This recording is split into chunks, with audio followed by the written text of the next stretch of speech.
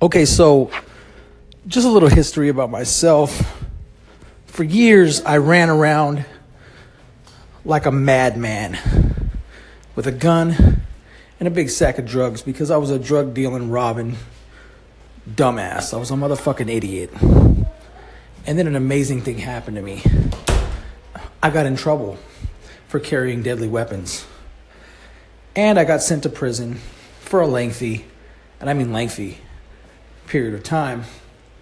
Basically all of my 30s.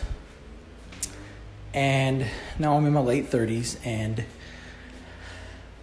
I got blessed because I was in a prison called Nevada State Prison, NSP, and they closed down, and I got sent to another prison north of there, sort of, called Lovelock.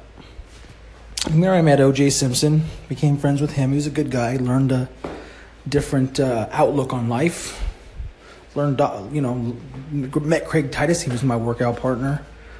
Met a lot of great people there. See, Lovelock was a special kind of prison. It was the kind of prison where they sent thugs like me into a place where thugs like me do not thrive.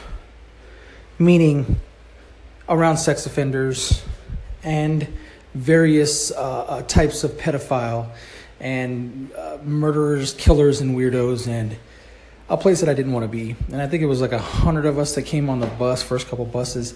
And by the time I paroled, it was maybe 3 of us left, maybe. But I got a great opportunity. They gave me a whole bunch of free college because I was under 35 and I had no violent offenses or sex offenses. I had a great lawyer named John Mommet who got my charges reduced and got me a good sentence as opposed to what they were trying to give me. But that's not the point of this story. The point of this story is while I was in prison, I got a lot of education. And I read a book by Ray Kurzweil called The Singularity.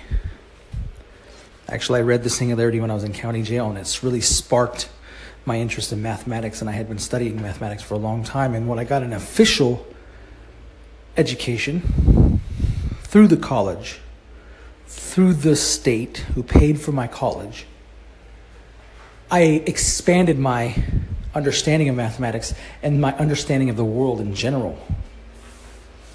And I accomplished getting my associate's degree and went on to become a math hobbyist and programmer because I love mathematics. So I believe wholeheartedly that education is the key to decreasing, ending, or hindering recidivism.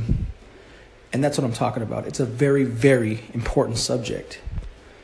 We have the highest incarceration rates in the world. I am from California, and in California, I believe there's more people incarcerated in California than all the country combined, or the world, or some crazy statistic like that. I need to really do my fact checking, but it's really close to that.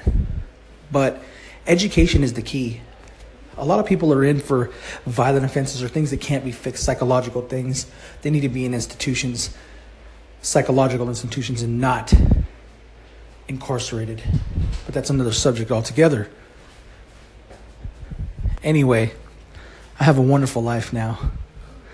I got out of prison. My wife's looking at me. She's doing a jack off motion with her hand because she loves me. We just got in a little argument because I couldn't get this dumb app, which I actually am loving. I'm podcasting right now. I'm doing a podcast.